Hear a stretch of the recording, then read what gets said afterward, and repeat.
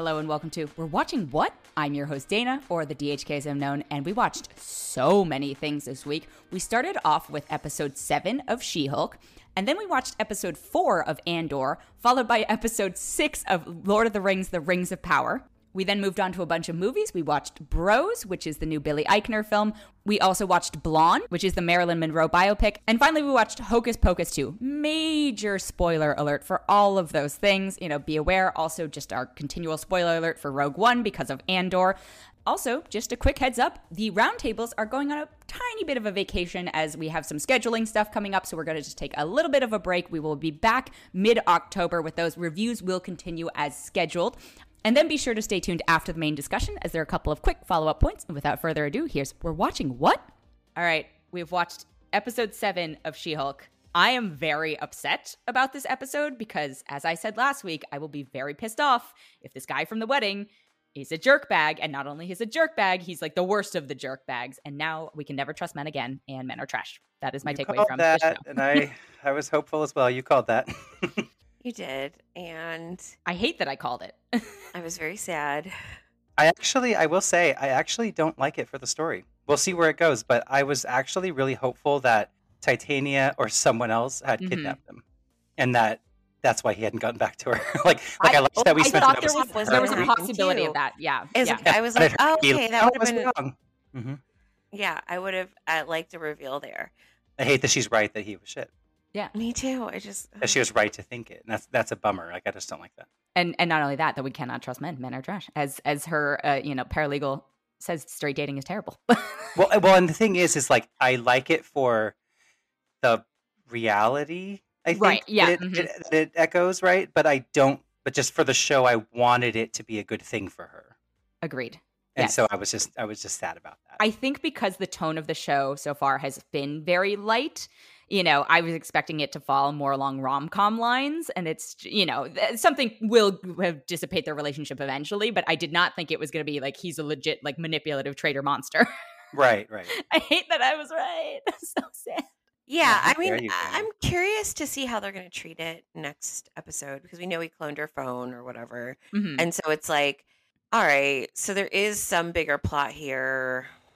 Yeah, we don't know who Hulk King is, whatever that is. Right, and we don't know, and so I'm excited that we got hints towards that. I'm sad it took kind of a pretty dark turn, considering this has been my, light relief show every week. Yeah. But I am still curious. I want to know. I know. Now I'm upset because I was like, oh no, now there are consequences to things, but the vehicle through which that they are being achieved is making me very angry.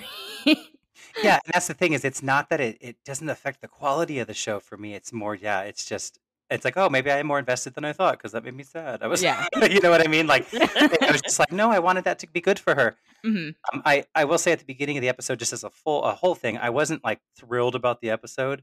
Okay. And then it was, we're making jokes of these D-list villains, which they are silly, so it's like fine.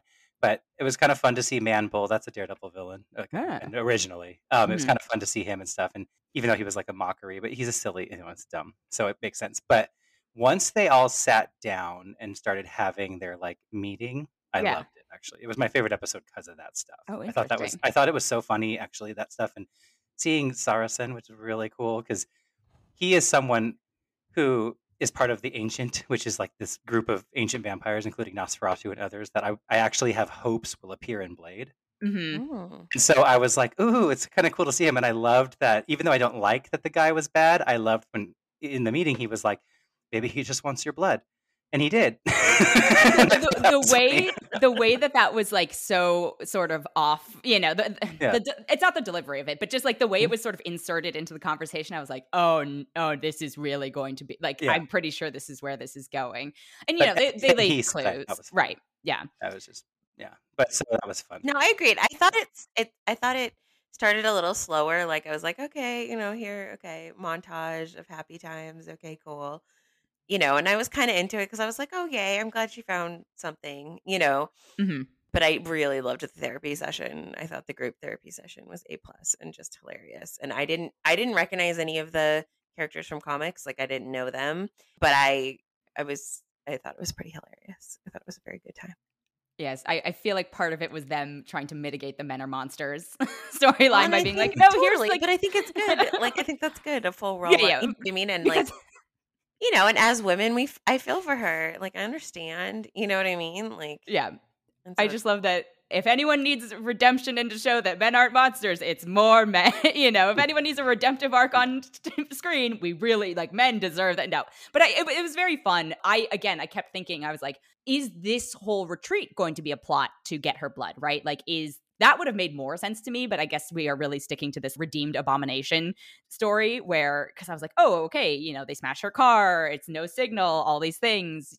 This is a perfect opportunity to try. There's a bunch of powered people around. Nope, just good old-fashioned therapy. We're going to take a quick break and be right back. And we're back. And I think that's part of what I enjoyed about it is it really did kind of flip the expectation on its head a little bit, right? Because you're kind of feeling not at ease the whole time, thinking exactly what you're saying. Mm-hmm. And like I said, I was completely giving potential boyfriend the benefit of the doubt, thinking, okay, Titania has him. Like I said, someone. Yeah. There's something that has him and there's a reason why. And this is going to be her realizing she loves Jen. Jen's enough. And then like she'll realize, oh yeah, I was overreacting because it turns out this. And then she can go save the day and save the guy. Like I thought it'd be really fun.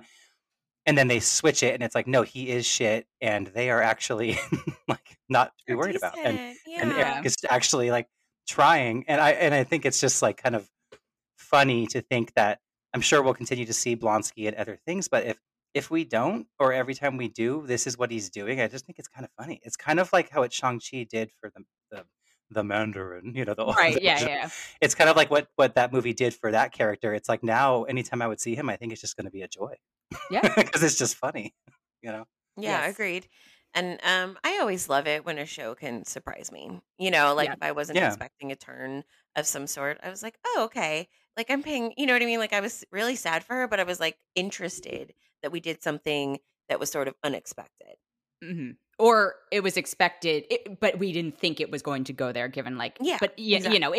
it fit within the realm of what they have set up. It was just like kind of a bummer. Yeah, it wasn't shocking, but they gave you enough of a misdirect to think, well, maybe not. Yeah, Yeah. exactly. That I was like, oh, like Right. It's like, oh, damn. Jackie, to your earlier point, I really liked that this, you talked about this a couple episodes, that we are really grappling with the idea of, would Jen being okay with being Jen. And this one really went for that. And I think it did it in a very accurate way that wasn't like, oh, boohoo, woe is me. It was relatable. It was one of the most relatable things. I think the show is incredibly relatable, but like this, I was like, I feel you.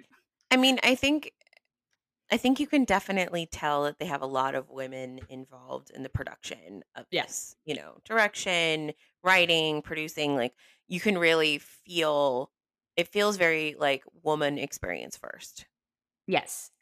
Yeah. which I love, which I is love it. great. Yes. Yeah, into it. Yeah. Do we think, because there were multiple shots of like, and this is when it started, I was like, oh no, it's definitely, it's a blood thing, because, when she wakes up and he's not there and we see her like, without a tie, obviously, not obviously, but more than likely if you're going to hook up with someone, you probably aren't going to be wearing clothes. But, she wakes up and we see like her bare skin and her back. I was like, did something happen? Do we think he got her blood, or do we think he just cloned her phone? I think he cloned her phone. That's a good question. I don't know, because if they really are 'Cause she after was her asleep, blood, right? yeah, And she if they're was really after her healing blood, like her, why not take it there? But yeah, I don't know. right? Yeah, but I feel like she would. I don't know. I feel like we would have found like a bite or like a I mean, needle like marks there would have been are like a oh, that was a bug, or you know what I mean, like Something. something. I don't know, of course. I'm happy to be wrong about this, but yeah, I feel like he just cloned her phone because then he like took the photo of her, asleep. just to prove he was there, I think. Right. So is the storyline about I feel like this is the most logical opportunity to do this, right? And so I wouldn't be surprised if we get a reveal in the next episode where it's like, yes, we got her vote, because needles aren't that, they don't have to leave that big of a thing. I would imagine we get it like the beginning of the episode, and that will probably lead us into this Daredevil thing of like getting back, whatever this facility is, which I realized we didn't contextualize. At D23, we saw a clip of her and Daredevil like near some sort of facility. I'm going to assume that is bad person run. Yeah, and I agree with both of you on this. Like, I do think that from a show perspective, they would have given us a little like, oh shit, like we would know. but at the same time, it's kind of silly if he didn't take her blood. Right. So it's kind of like I'd be cool with finding out he did because that makes more sense. Mm-hmm. But I do think it's strange that they didn't give us a little something to be like, oh, maybe, But we'll see. Yeah. Yeah, or maybe that's what those setups were, and it's just very light touch, and like, which would be nice. Or maybe there's some reason why, like when she's human Jen, it doesn't help them, but so they need blood when she's they need her to be transformed. Hulk. But like they need to explain that. You know what I mean? Like so, whatever the rules are, you just need to make it make sense that he didn't get it if he didn't. Yeah, that is very. I think that this is, for all things aside from, I don't know if I call them criticisms, but like things I've had about like, oh, is there going to be more of a through line, this and that. I do think, regardless of all that, this is the show that is smart enough to explain it. Like they seem to be dotting their I's and crossing their T's, and they're very intentional about everything they're doing. Yeah, as far as the writing goes, and so I do hope that I have faith that it'll be addressed. And I like that it made the wedding episode make sense in context of the timeline too. It mattered, right? It was like to the actual like what's happening to her. Not just I mean, I did like the joke of like weddings always happen when it's not good for you or whatever schedule wise, or inconvenient. That's the word I was looking for. There is also a world in which I could see it potentially coming very full circle, and like Hulk King is Titania. No, I don't think they're going to be that. Yeah, I know, but I would laugh at that though. Yeah, I would laugh really hard at that. She's like behind a computer somewhere. I mean, she's very social media savvy. We know that. I'm not opposed to this theory in any way, shape, or form. Yeah. I'm just, it's very self-contained. Well, yeah, I was gonna say I won't lie. It's not that it needed it, but I had little hopes that that we were gonna see her at this retreat. Like me too. I did too. Like the idea of Titania just being everywhere that Jen goes, and just being like a problem, and then just being annoyed that Jen is there, but like obviously there because Jen is there somehow. Yeah. Because it feels like we've had this ominous like somebody wants her blood to introduce a new. It's either going to be a new character which feels not semi unearned because it's like, okay, they've been like hinting at the specter of a person. It's either going to be somebody from another show or something that has tied in before, or it's going to be Titania. And my hope is it's the latter. Yeah, I'm probably going to be wrong, but I was not wrong about her terrible fake boyfriend man. So would like that self-containment for the show, because where we are now is kind of verging on the end of this is going to have huge implications for the because now we're trying to create a Hulk army and blah blah blah, and it's like, and that would be fine, but the self-containedness of it would be kind of fun if it was Titania was doing it for whatever stupid reason she's doing it. Yeah, or Titania has been recruited by someone else, whatever it is. Yes. I just want it to be.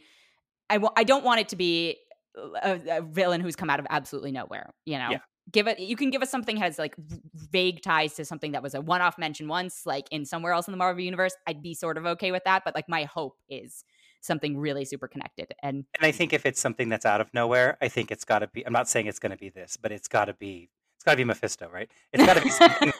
It's got to be something that is. It has to be something like that. Yeah. Everybody knows who this is. It's gonna be Doctor Doom. It's got to be. Everyone knows who this is, even if we have not seen or talked to them yet. In this, right?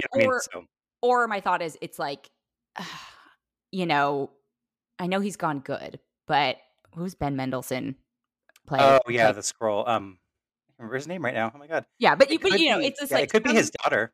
So, right, some she's no good creature, some whatever, some connection to something that we already, or it could be like a government being like, we want, wouldn't be the first time the government has interfered with powered people trying to. It could be experiment. It could be Thaddeus. It could be what's his face? Ross. Yeah. You know what I mean? Like it could lead into Thunderbolts. It could do all kinds of stuff. Actually, no, that's I mean? yeah. It could be Valentina. It's not. Oh, actually, that would be pretty cool. I'd love it. We haven't seen her in a while, so she's like, I needed a Hulk. Yeah, We don't have one. Given who they trotted out, yeah. I need one of everyone. One of each. All right. Well, obviously we've invested at this point. We will be seeing what happens next week. Yeah. But moving on to Andor. So I was very excited because last week we'd seen 3. I had seen 4, and you two had been talking about wanting like more of the political implications. And I was like, oh nope, I can't say it, because do you feel satisfied that now the show is heading in the direction that involves that. Yeah, I was going to say, I remembered that you had access to 4 episodes, and so I'm very proud of you for holding your tongue as much as you did, because I liked it last week. This was my shit. I Like, figured, this was yes. it. This is what I wanted. I was, like, obsessed with this episode. I think it is just cream of the crop, this show now. Like, I'm just completely on board, 100%. Same. This is exactly what I wanted. This is everything. I mean, I was like screaming when Mon Mothma was on screen. I want to know absolutely everything about her. I love this weird tension with her husband Mm-hmm. and that she's sort of doing things behind his back. And I love, Well, or that he's doing things or behind he her is. We don't back. know. I like it. Yeah. I'm into it. There's some intrigue Mm-hmm. there that I am excited to uncover and figure out. I'm really obsessed with the way her apartment looks, like deeply obsessed. Yeah, but and then of course I really liked seeing the rebels and, what they're planning and how crazy it is and how, and Andor sort of finding his footing with them. I just loved, I liked all of Yeah, I was into them, but for me, like, the Imperial officers, I'm the it. Oh political God, structures Mm-hmm. right? there, When she I'm was eating like, it up. oh, I was so in, and she's like, I'm seeing rebel activity, and they're like, no, you're just trying to climb the ladder, Yeah. Well, like because it she, was all of that was giving me, I love the canon Thrawn books, and it was giving me those Mm-hmm. kind of what we'd see there in that political kind of structure, which I think we can get more of when Thrawn actually comes into this universe in the shows. Yeah. And it was just making me giddy. I was just like, oh, it was so beautiful looking. Everything, the design, the production Mm, design, everything about this is flawless. When I said last week that, this is a show about bureaucrats being the enemy, this was partially with the context of this Yeah. episode. And I think that first guy is like the peon version of it, but now we're Mhm. seeing the larger structure that he is involved in. And, it's just like bureaucrat after bureaucrat. And so it's all politics and, Blue Eyes being out for revenge. And the scene I wanted to talk about last week, but didn't, was that, seeing the 3 dudes getting fired and it's sort of varying levels of negligence, right? It's like, oh, this guy thinks he's doing what's right. The guy who wanted to turn the other cheek and was like, I wanted to ignore the situation. Why am I getting fired? And the dude who is just like guns a-blazing, Yeah, just warmonger. multiple levels of negligence. And like, of course, people rebelled against the Empire. Yeah, and I love that they're so small, like I love they're like the pawns, and now we're meeting the knights, you know what I Right. mean? And Yeah. it's like it's just and the well, bishops it and was, stuff. and it Amazing. was, it made it very fantasy that anyone got in trouble for any level of negligence Sure. in Yeah. law Yeah. enforcement. But it was kind of fun to see, like, they get this dressing down, but then you see how the machinations are really working above them and what's really going on, and Yeah. It's layers. It's layers and Yeah. layers. And this character, the one that she's like very, wants to snuff everything out. I know we'll see her more because we saw her in the trailer and stuff, but like I love this actress. Like she plays it so well. Like I'm just eating it up. Like I'm so much more. I like villains. I'm a baddie, right? But Star Wars is one of those ones where it's like, yeah, Darth Vader's cool, the Emperor, blah blah blah blah blah. But like, I'm always on the rebel side, really, Mhm. and the Jedi and stuff. And I like it all. But it's been a long time, I think, and that's why I'm so drawn to the Thrawn stuff. But it's been a long time since I've gotten this kind of thing where like I am actually craving 80% the bad people scenes in all of these episodes, because I'm just really eating it up. Like it's not that I'm like, oh, I hope they win, because I know, we know what's going to Spoiler happen. alert. Yeah, it's They not don't. like that. Yeah. Even if we didn't know, it's not like that either, because I do want their terror to be gone. I feel that way about Star Wars, but I'm finding them fascinating. And one of my favorite Star Wars books that's canon is called Lost Stars, and it's like 2 people who get separated and they're best friends, kind of almost romantic, and one of them becomes an Imperial officer and one of them becomes a Ooh. rebel. And it's like it's really cool to see that, because you get to see her climb in the Imperial ranks and kind of go through stuff in the original films while he's going and doing other stuff. And I love the behind the scenes working of that, like the unsung heroes of the Imperial, if you will, that are Yeah. heroes for them. Well, It's so cool. part of the reason that her storyline semi resonated with me, and this is probably related to She-Hulk as well, is I was like, this woman is right. Mhm. And they are not listening to her. She's clearly like smart and, is paying attention to things that other people aren't, and they just don't want to hear it. And I bet you, because she's a woman, like I know that we have in anything post the original things, we've tried to integrate more, maybe not the prequels, but, we've tried to integrate more women into the Empire essentially. And like, we don't see them excelling and succeeding. So clearly sexism also exists in the Empire. Yeah. I do like that he heard her out, though. That was nice because I was Yeah, he was just because that was one of my favorite scenes in the whole thing, but I totally agree with you. No, but And the I one love that he's East but he has his reports in. yeah. It's like, God Well, damn it. I liked his like I want to know what it's about when he says, and it could just be a gender thing, I guess, but he says something to her along the lines of like, we started putting people like you in these positions because you're supposed to be smart and blah blah blah, whatever. And so, yeah, it could be about her gender. I'm hoping Some it's of it more. probably will be more like I'm hoping it's upbringing where she or comes from. yeah, Yeah, what that's what I'm planet hoping she's for, from. right? Yeah, I want yeah. to know what planet she's from. And so it just seeded this like little bit of like, ooh, I really want to know where she comes from and why she has this sort of uphill battle, right? Or Mhm. like Yeah. what about like I want to know, I don't know. It was just like I love dialogue like that where it just like builds this rich universe that you don't explain and will maybe come to fruition later, maybe not, but it just builds like such a rich layered environment that you're like, But okay, there's agreed. more here.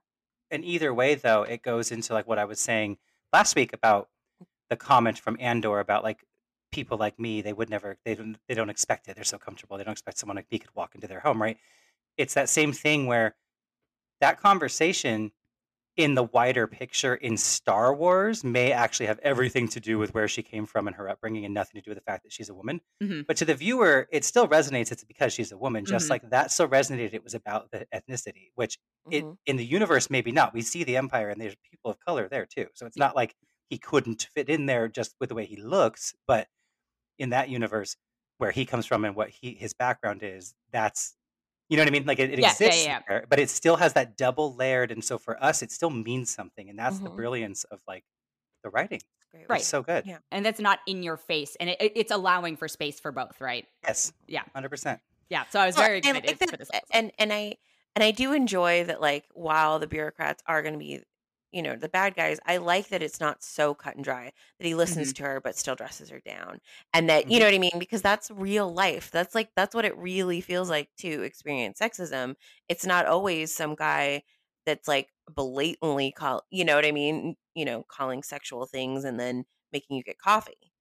Yeah. Yeah, You and thus know. far in the films and other live action things that we've gotten, I think that's what I'm so drawn to here with them, and we're all agreeing on it here. But I think that a lot of times these Imperial officers and just the baddies in these things come off very Moff Tarkin one dimensional. Mhm. Kind of like, "You're just evil, all you care about is the evil stuff, kill as many people as possible, and that's it." And, like, General Hux, like that, 'cause where it's just like, "Okay, there's some interest there, but you're just this loudmouth evil," even though he kinda ends up betraying the First Order, but it's that kinda thing where the layers aren't there much, but here it's feeling like we're actually gonna get to it more, and that's what's I love so much. Yes. Can we talk about my favorite scene in this whole Please. episode?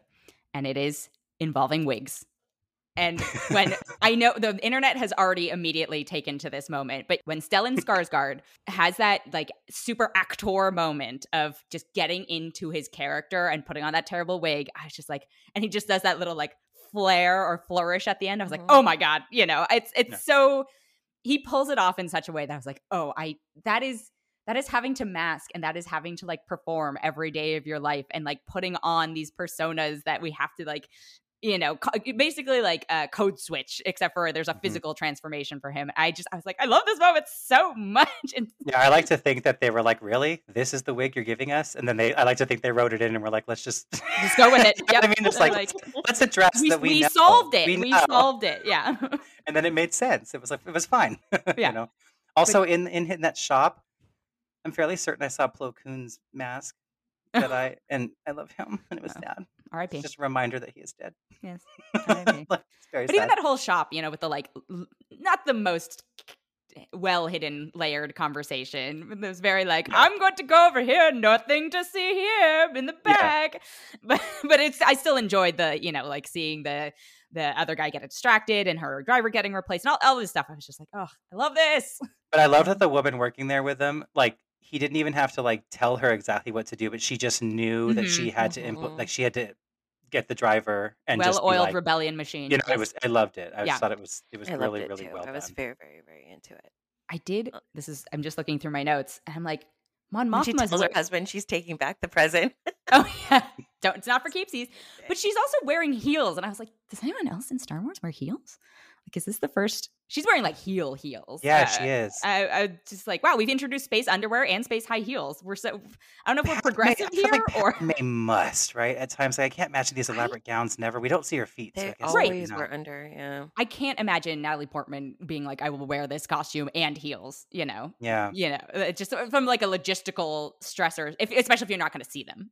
Yeah, I think I just fill in the blanks. Like I'm thinking of her addressing the Senate and stuff, and thinking like in the gowns that she's in. Of course, she's probably wearing heels because that's what Yeah. someone we would Because, do. they're just not Maybe wearing not. that many short outfits in this movie, really. I mean, in Star Wars in general. Yeah, usually, yeah. Or yeah, everyone's good. always in boots, right? Or Yeah. in sand. But this is the first time I was like, again, we swore Yeah, in it's the show. We saw space underwear. It's bet truly you- reinventing the These universe. are heels in Canto Bite. Oh, well, I have not revisited that in a long time. So I mean, neither, but I no just comment. feel like that's a Yeah. You might be right. In fact, I make it a point not to visit Canto Bite. Right. We lose As our own often as money there. possible. Yeah, I Spring Circle. I'm just reading more of my notes. One of my notes is very foul. It's the ass eating guy from Girls on HBO. Oh god. I feel so bad because that is how I will know him for eternity. I don't know who that is, but I didn't really watch Girls. He's in the Rebellion. Yeah, he's one of the guys who's in the like woods or the. He's in a fair amount of things. He's a great actor, but like I yes, know, he but is I the just- ass eater. No, I agree with you. I know he's. It's I just can't remember his name, but I know he eats ass in Girls. right. It's a whole plot line in Girls, which is why Right. it has stuck in my brain, and I'm like, oh, Yeah. you poor man who's doing just fine. He's doing just fine. Just fine. But yeah. But just like that is how I will probably know you forever. So just Unless we deal with become it. personal friends and I know your name on an intimate basis. No, you're even the then ass I'll be eater. like, it's ass eating guy. He's in your phone as ass eater. Yeah, probably. Oh, his name's Eben Moss Bachrach. I never could have told you that. Yeah. Oh, he's in Punisher apparently. Yeah. Anyway. Oh, he was in The Bear. That's when he was in recently. Yeah. Whoops. Yep. That tells you how formative that plot line was in Girls. But I liked the little line about Saw Gerrera too, when he was like, he Mhm. put you at a Mhm. hike and just enjoy, like whatever. I love that because Saw would, and I think it's really cool that because we know that Saw's going to show up, and we know that Mon Mothma, well, at least in Rebels and stuff, there's some stuff, but Mon Mothma and Saw are already on bad terms at this point. Yeah. So yes. I'm excited about that. There's also a line where someone says, something ultimately die fighting these bastards. And I was like, well, you're not wrong. You're not. You're wrong. not Yeah. wrong here. He's like, wouldn't you rather give it all for whatever? And it's like, well, Yeah. he will. You got to. He You got will. to. Yeah. He will. He will. Yeah. Again, this is the thing I don't like about prequels. Where I'm like, I know where it's going. Well, and also this is now again we're kind of, especially because we know it's the same creative force behind it as Rogue One. We know that they've got the goal to like they're gonna kill all these people. Like we know they're going to kill a lot of these people. At least a lot of them, but we know because it's again they did it there Mhm. because they knew it would be weird if those people weren't showing up in the original films fighting in the rebellion, and it feels similar here where these people were meeting the rebellion and all these I feel like most of them are probably going to be toast, Yes. and it's really sad. I'm sad, but also okay with it because we've talked Oh, about I'm great with extensively when we don't get consequences, right? I'm great with it. It's just sad to think about, like, Right. like the dread of it. And thankfully, they're giving us The so funny part many of them. is it like, as someone who deeply loves characters more than the average Joe, I want Mhm. you to kill him off. Want you to tell the story that needs to be told. Oh, You know? 100%. Yeah. No, I'm And- with you. I no, love a Yeah, sad. I know you do. I know. But it's like, it's funny that they think that viewers won't watch, if you change things out. And it's like, things like Game of Thrones prove that completely wrong. Everyone was obsessed with the idea that we had no idea what was going to happen. Yeah. I mean, it has to make sense for the story, of course, but Exactly. Right. but we can't just keep people around with these boring arcs forever that never, that Well, but also killing them in something like this is what makes most sense with the story. Right. So it's just sad to think like, oh, when's that going to happen? no, I'm Would you not live at all? ready, obviously. Like, I hate it when it happens because I'm always emotionally Hate and love. compromised, Right. but I love that. I need to make a very embarrassing admission. Oh. I did not realize that Tony Gilroy wrote the screenplay for Rogue One, a Star Wars, or was one of the writers on screenplay. Yeah, that's what I mean. It's like it's the creative force. Right, when you said that, I was yeah. like, wait, I thought somebody, because I was like, I'm pretty sure there was a different director for it. There he is, obviously, Gareth Edwards. And I was like, I know, like, my friend Gary did the story, and I knew there were a lot of people, but I just, for whatever reason, did not put two and two together that, no, these are like Tony Gilroy's babies. Like, he has had, okay, well, this makes much more sense. Well, and that maybe makes sense for you why this, before we saw anything to do with it, I had really high hopes for, kind of thinking, like, mostly because it was him. Thinking, like, okay, he's not going to go and, like, desecrate his character. Right. And it also, this is going to be his baby. It also makes more sense in terms of, I was like, we're trying to bring a ton of diversity to the Star Wars universe, it seems like, and you picked a white guy to do it. I'm like, oh no, it was already his project. It was already his project. Yeah, no. I now understand more. I would bump on that also, actually. I would think, like, well, why not? Yeah, mix that up, but it was right. Okay, well, things are clicking into place, and I feel better now. Obviously, he has shown an incredible mastery of it because I'm so into the show. But oops. No, I know I said it, but yeah, this episode was it for me. Like, I liked the first three, I did, but I just was more, like I said last week, I was more interested in the rest of it, knowing what I knew was going to come, rather than looking forward to it just based on the episodes. Yes. Now I'm like, I'm salivating at the mouth and cannot wait. I had to poker face hard. Yeah, I'm very proud of you, Dana. Thank you.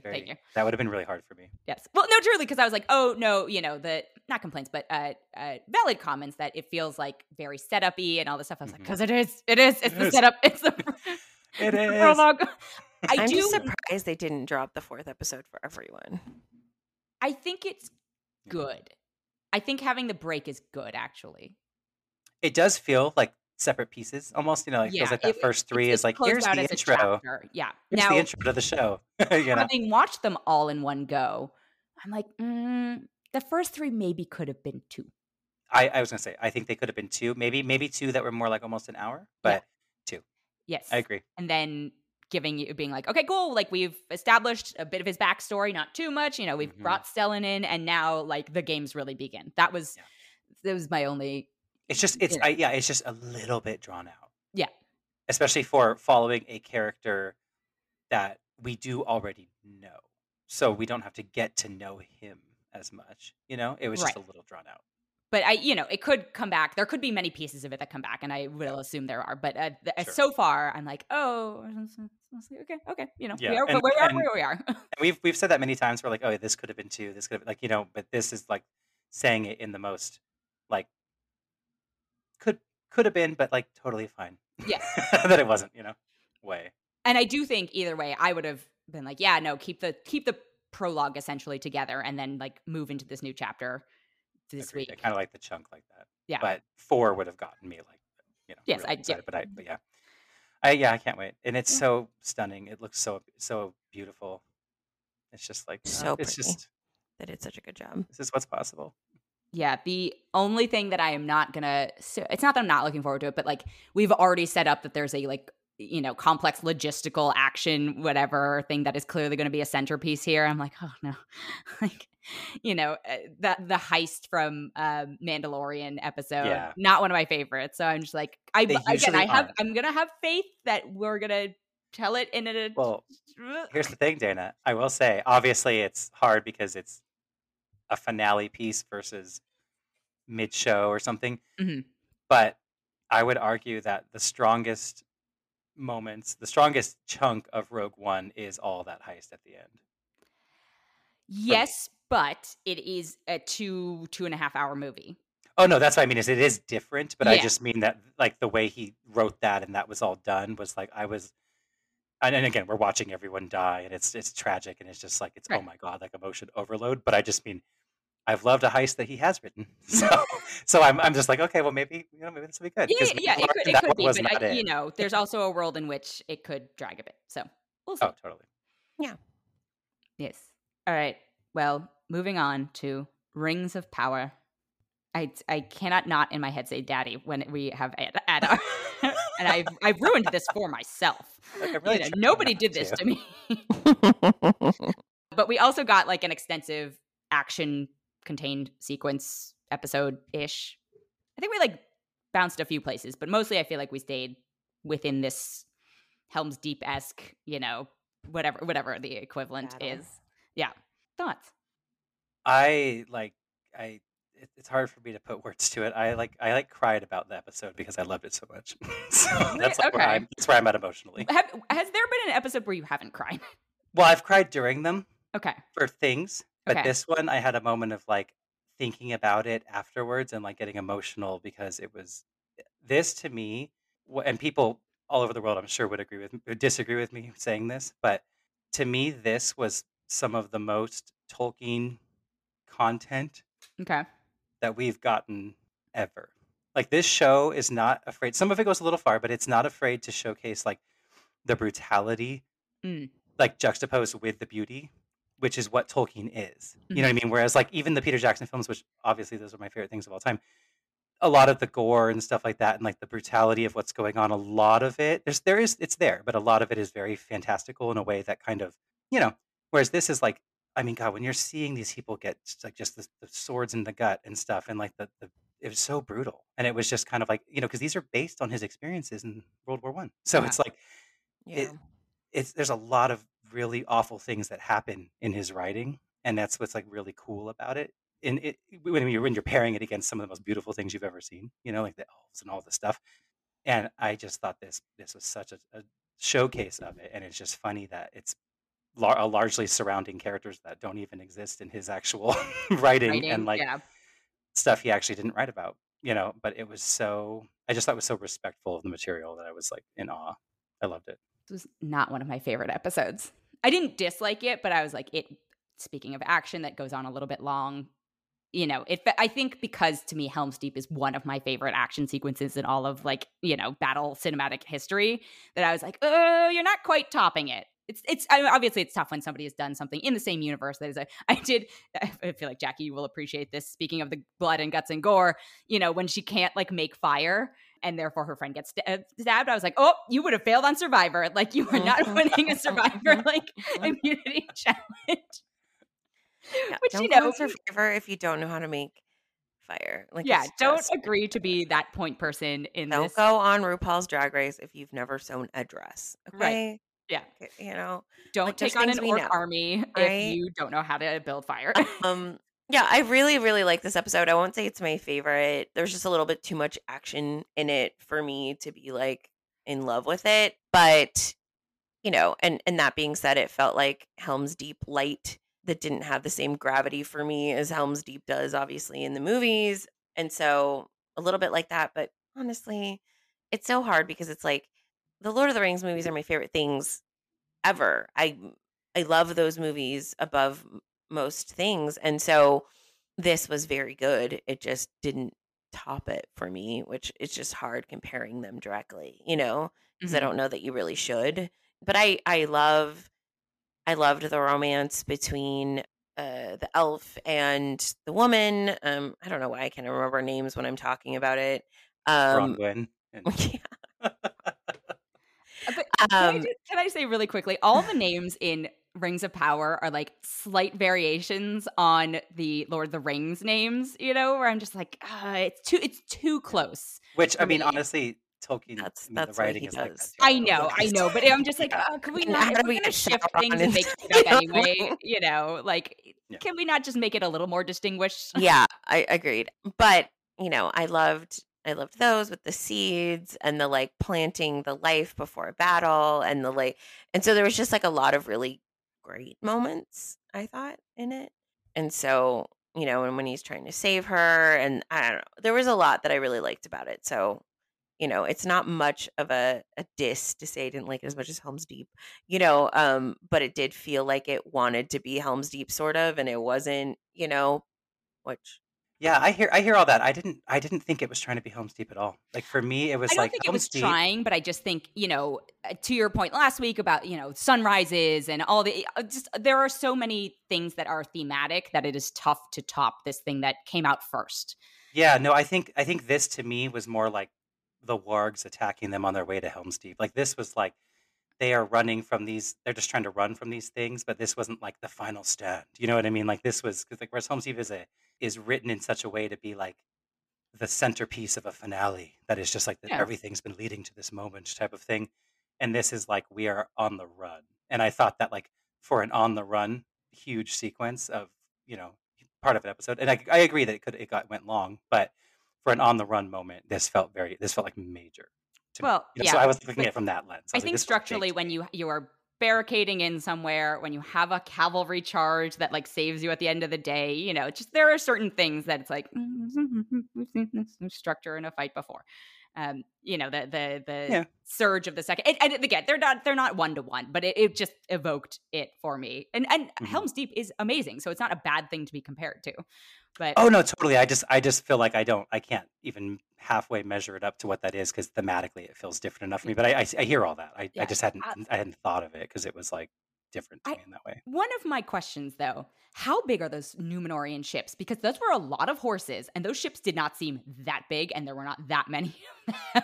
Yeah, Lord of the Rings even has such a horse problem for me, and and there's always that thing, right, where it's like even in Helm's Deep, it's like you go up there and they're like, "Oh, let's ride out, blah blah," and then the next time you see them, they're mounted on horses, ready to ride, and it's like, where did those horses come from? You're up Well, here in this little room, and it's yeah. like it's such a thing, and I thought that too, and I was also like Numenorians, like in the history of like battles and stuff, it always happens on the sea. So I'm like, I don't even think they battle with horses. So it's Right. very like, where did they get these? Where did they come from? But Yeah, where did the horses come from? Why are they so good at close quarters fighting on yeah, horses, which is like the worst possible battlefield they could have ridden right. into?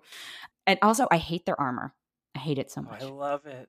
Ugh, I Oh, hate see, it. that's the thing is, I love that it's like scales. I Like I've know, but been really it into the feels Numenorian cheap to everything. me. Mm, You know, like it's one of those things. I think Jackie, you pointed this out earlier, where it's just like I can see there's craftsmanship in it, but I also see that there's utility and that they are trying not to like bog the actors down. Whereas I mm. think in the original trilogy, they would have been like suffer in metal, you know, like we're gonna make these scales, but it's gonna be out of metal, and you're gonna sweat to death. Sorry, you signed up for this. Yeah, I could see that. I think there's an element to it that these are people that essentially kind of descended from the elves in a way that like I feel like they are not the people that we see in like you know Middle Earth Yeah, yeah, when we're in the Third Age. So I kind of like they're the the predecessors. light airiness of like they're using probably the best metal you could find in the world before Mithril. But you know what I mean, Well, like it doesn't that look like could be. metal is the challenge to me. You know, Oh, okay. yeah, it looks Yeah. like ivory, I guess, is what Mm. it could be. Which if it was going to be ivory, I want it to be like polished and shiny. But you know, it's minor. But Yeah. seeing No, so I hear many that. of them on the horses, I was like, some of this just doesn't seem like it adds up tactically. Mm. Where Yeah, did I the like it. horses come from? Yeah, I like it when it's standing still, but for some reason, when it's like moving around, it feels like it's definitely rubber. Mm. Yeah, But I think it's gorgeous. I don't know. That's a minor complaint, really. I think maybe if the material I don't bump read too hard differently on for it. me. Yeah. Thing I noticed and question I have: at one point we see Adar's, he has like a gauntlet on, and it looks very Nazgul-y. Am I the only one who clocked this? No, yeah, well, I mean, I saw that it looked that way. He's had that on for Oh, they has have he? like I did the not. close up of it. That's one of the main reasons I think he's a certain character that I haven't said because I only because I don't know how many potential spoilery things people want. You know, Just like I say don't know, it. like Yeah, I don't think it's gonna matter. well, Who do you think it is? there's this elf from the First Age, Maglor, he's like a darker elf, and he's very involved with what ends up happening to Elrond and Eros Okay. and their parents, Uh-huh. Arundel and Elwing and stuff, and he plays an instrumental part in the fall of Gondolin and all kinds of things that end up like happening that are really bad, and it's really kind of unknown what happened to him. Mm. He kind of just goes wandering off and is just never heard from again Mhm.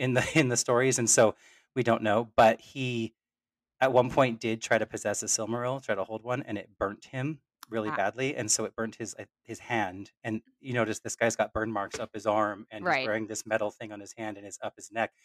And to me, I was like, that might be him. My only struggle with it is a reveal of that being him. I don't know why anyone who has not read the Silmarillion intimately would care. So Well, I I mean, don't know that it would be a good reveal for a show. But it could be in that if you do it in a way that because we know Elrond, because we know all these things, like it won't have the same significance. But if you're like, oh, this is a character who's messed with Elrond's past, that Yeah. could. But we've also now set him up as someone who has messed with Halbrand's past. So Yes, and that's the thing, and I don't know. Also, it kind of goes back to when I was talking about the rights they have and stuff. I don't know how much they can and will permission they've gotten to delve into like his history Mhm. with the elves, because it is all first age stuff that is published. And so if they can give us information about that, because I feel like if they're going to actually have it be that character, they're going to have to give us information that that exists in will matter. And so hopefully they've gotten permission to do that, which will send me. I'll be sent. But it will create some really, really great, I think, Elrond and him drama as well, if he makes it beyond they're keeping him alive, Yeah. Also, his armor, if you look at it, it's got the same design work and texturing that Gil-galad's does. And so Oh, he's, to me, is from there. That's what I You was thinking too. okay. And I continue to find him so captivating.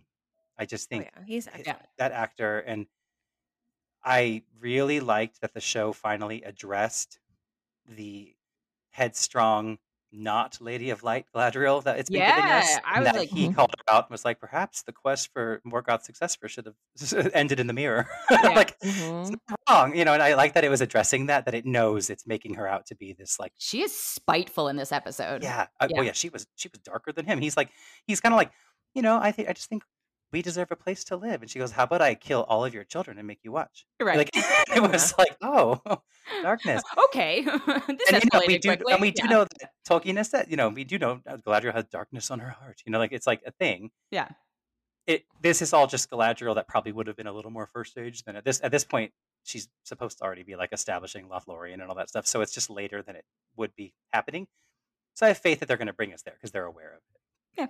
And I thought her moments with Isildur on the boat were some of my favorite in the episode. So good. She quoted Samwise Gamgee from the books, I will say, in her little stuff saying there. Oh, no, Yeah. I'm sorry. Bronwyn quoted Samwise Gamgee. When she Yeah, was talking I about- was like, no. She didn't quote. Yeah. She, Galadriel, in that talk with him, I forget, there was something that was drawn from, I can't remember what it was now, but yeah, Bronwyn quoted Samwise. It's funny because you had said, I think last week or the week before, about, and I agree with this. One of the weaker things about the show is not being able to like go for the pros for it. And I was like, oh, they took the note. Yeah. Even if it meant recycling. Yeah, they've done it a few times where they've tried to recycle, but yeah, this one they did it a lot, and Yeah. I felt like there was some good dialogue in this. I really liked when after the battle, when Isildur and Elendil were talking and having the moment talking about like the horses and their feelings and this and that. I thought that was like a really sweet, and it was beautifully written. I was like, okay, there are moments that are just like, it's almost so So beautiful. I love it. beautiful. Yeah. And I will say, I'm not some genius, but I was really thrilled to be right about what they were doing with Mount Doom. Yes. And I loved that. I That was so cool. it really paid off, and I was like, this makes sense. Like I, don't know how the science of that would work, but they figured it out. One of my notes was like, wow, we got this a lot earlier than I thought we would have given. Same. But clearly time is a construct in the show, and they are doing whatever. They just do whatever they want, whenever they want. I don't know. I'm here for it. I'm having a really good time.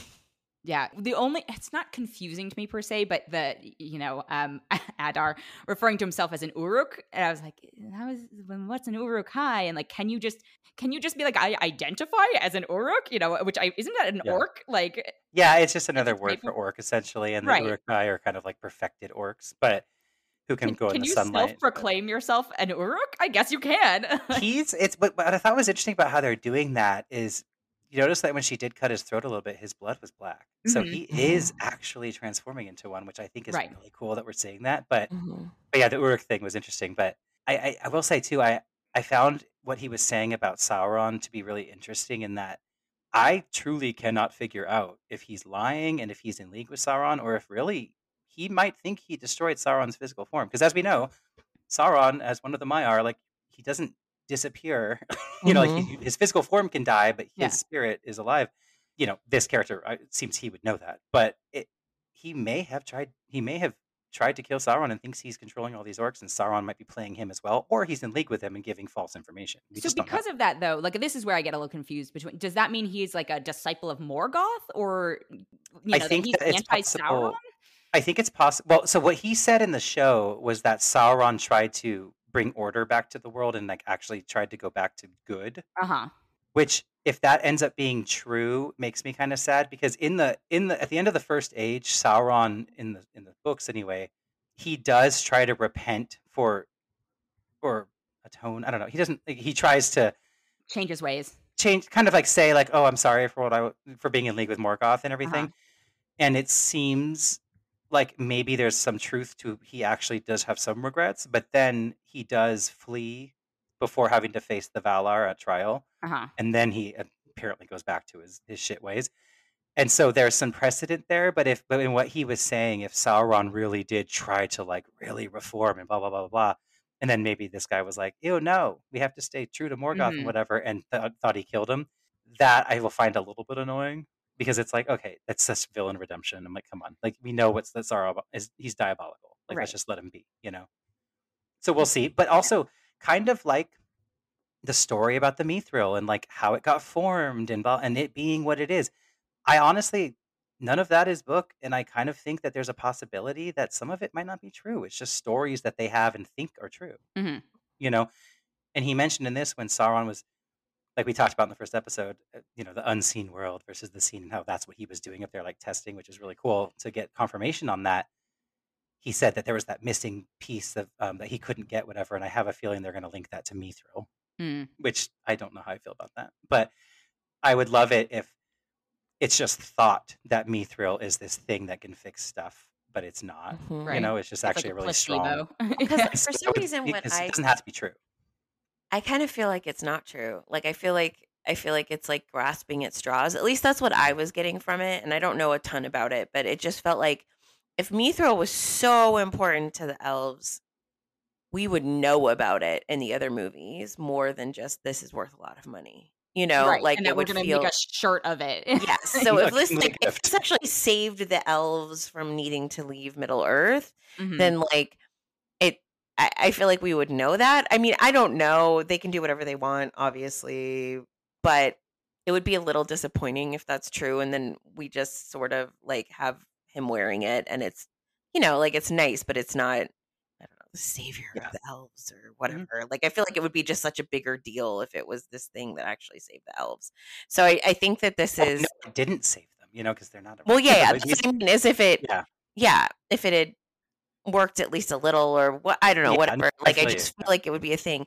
So I do feel like, and I'm obsessed with this, I love watching the kind of the nail in the coffin between the relationship between the elves and the dwarves, which is exactly what we're watching happen. They're gonna not steal, whatever, we're gonna figure it exploit. They're gonna exploit all this worry. My one worry is I do not want Elrond to be instrumental in waking up that Balrog. Because it's like, oh, well, we only dug that deep. We only delved so deep because the elves wanted us to. Okay, like, no, in fairness, he wanted to delve that deep anyway. Like, he was already... Great, and that's why it gives him the gateway to do it. Yes, but they just need to play it correctly. You know what I mean? And, like, make it... because I like the ideas that they blame the elves for it, right? Because they don't want to blame themselves on their own destruction. But I do want... There needs to be a level of the dwarvish... selfish desire for hoarding, right? Like there needs to be like that's a staple in their well, also just imagine the emotions of a scene where they get a hold of Mithril and then they like bring it to this tree and it doesn't work. Yes, that's like, and I think this show is written smart. I think it's smart enough that it might do something like that. Like I do think that we're hearing stories and things that it's not all necessarily true. And we already heard the line from Adar that like there are many lies you've been told about Middle Earth. Whatever. It's like, and I love that actually has a lot of resonance. That it's true. That it's like the elves. They've painted these stories and they have these beliefs and stuff that's not necessarily the way it is. And I think that's fascinating to try to figure out what it's going to be. I have the most horrible analogy I want to make for this, where I'm like, in my head, it's like being told that horse dewormer is going to be what saves you from something, and being like, okie dokie, we got to get all the horse dewormer. Terrible analogy, I know, but just being told, it is, yes, from something that you feel is like a trusted source, whether or not that's true, is going to be a cure-all, and then finding out that nope. Yeah, well, it's a commentary on blind faith. you know, and I think that that's always something that is interesting and can resonate with people. I also wanted to say I think that it was interesting in when we were seeing the flashes to forward with, if that's what that is, but where Sauron was testing and trying to, find the path to the unseen world. We saw a face of a Balrog up there, which we did not see in the first episode. And that tells me that Sauron is trying to get a Balrog. In my mind, he's trying to harness that power to bring one about. It makes me think, what if I was right? That'd be amazing. No, I'm waiting for. I want to know who Sauron is, and I want to know where our Balrog is coming from, and that's really what's keeping me watching the show. And that. No, that's it. No, and the Balrog, once I found out, I'm out. Yeah, and it's funny that I'm rooting for something to be so inaccurate from the books because it's like the Balrog should just be slumbering in the depths of Moria already. Well, but that's also I thought there can be multiple Balrogs. There's not just one Balrog. I know there's the Balrog that's Durin's Bane, but there's also there's not just one Balrog in the world that has ever existed. True. This could be a Balrog, and he could have nothing to do with Durin's Bane, who's already asleep in Moria, and he could get vanquished in some other way. Right. So that could happen. And then it's like, just kidding, big daddy's here. I would be like, okay, if this Balrog ended up being Durin's Bane. I don't know why, but I would be okay with it. I just don't know. Yeah. We'll find out. It just works for me. We will find out. We will, and I'm so excited to find out. Yeah. 2 more episodes. I'm already devastated. Is that it? Oh no, what? For this season. Clearly we're gonna get more. No, but still. I know. It's 2 more for the season and I think we're getting 5 no seasons idea. still. We only had 2 more. I feel like we just got started. Oh God, No, this 2 means more. though that they're following the Game of Thrones model where you get a big battle, right before. Next one, quiet down a little bit. The last one we'll have a cliffhanger. Let me tell you. Yeah, the last one will be our Balrog. it will be. It's going to be I'm deeply upset. We're almost done. This is so upsetting. I had no idea. I have to say though that I've seen some reports that it's getting a lot of viewership, which is good, and I'm glad. Obviously we're greenlit for more seasons, but for the most part, there are things. There have been the Warg, and there have been things that don't look stellar, but for the most part, it looks pretty good.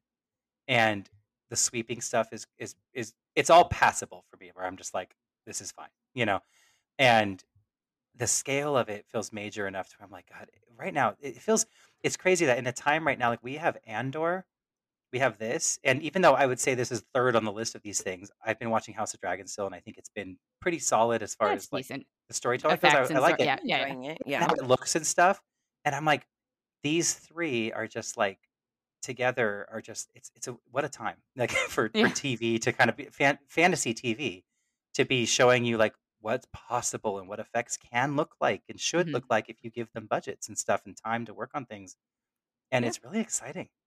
I'm so excited. I'm loving it. Yeah. All right. But we will now move on to our movies section because we still have 3 movies to discuss. The first of which being Bros. I'm sincerely hoping everyone enjoyed it because I did. Yeah, I did. I wasn't laughing out loud as much as I hoped I would, which is funny in itself, I guess. I laughed, but I was hoping to be Do you think you raised your own expectations too high? Because that was my worry with it. Yeah. I think I did. And I was in a screening when I saw it, the regular, it wasn't a screening, but and it seemed to be a very crew heavy screening. Interesting. And because people were clapping at the credits and stuff like that, what I mean? I think they were in there and they were laughing. And so, but even that wasn't amplifying they weren't distracting it, but it wasn't amplifying, because sometimes that happens and you laugh at even more because it's it's just, but I don't know. I enjoyed it, but I was hoping I'd be I loved and hated it in kind of equal measure, which is what's really because it was cringy? Yes. Cringy for you. Yeah. It was literally my friend who saw it with me was hysterically laughing the whole time because I covered my face through the majority of what's the main character's name? Bobby. Oh, Bobby. Bobby. Yeah. The very transformative diarrhea of the mouth whenever he just feels necessary to confront everyone about every vulnerable fucking feeling he has. I almost died. I literally almost died. I could never be friends with someone that is that raw all the time. I would just die. And so I liked it because it felt realer in that way. You know what I mean? That they were both whatever. And so I really loved parts of it, and I was really deeply uncomfortable in other parts of it. And so it was just, yeah, it was an experience for me. Like, it's one of those things where I'm like, I'm not sure I'll watch it again, but I did really enjoy the love story part of it, and I really liked that. And but that character is written so cringy for me that I could barely stand it. That character is tough, and I really like Billy Eichner, but there are times where I was like, this is a bit much. I mean, I was really hiding most of the movie, and like, because I wore that. We have a Star Wars sweater. Matt and I both have the same one, and it's got a cowl on it.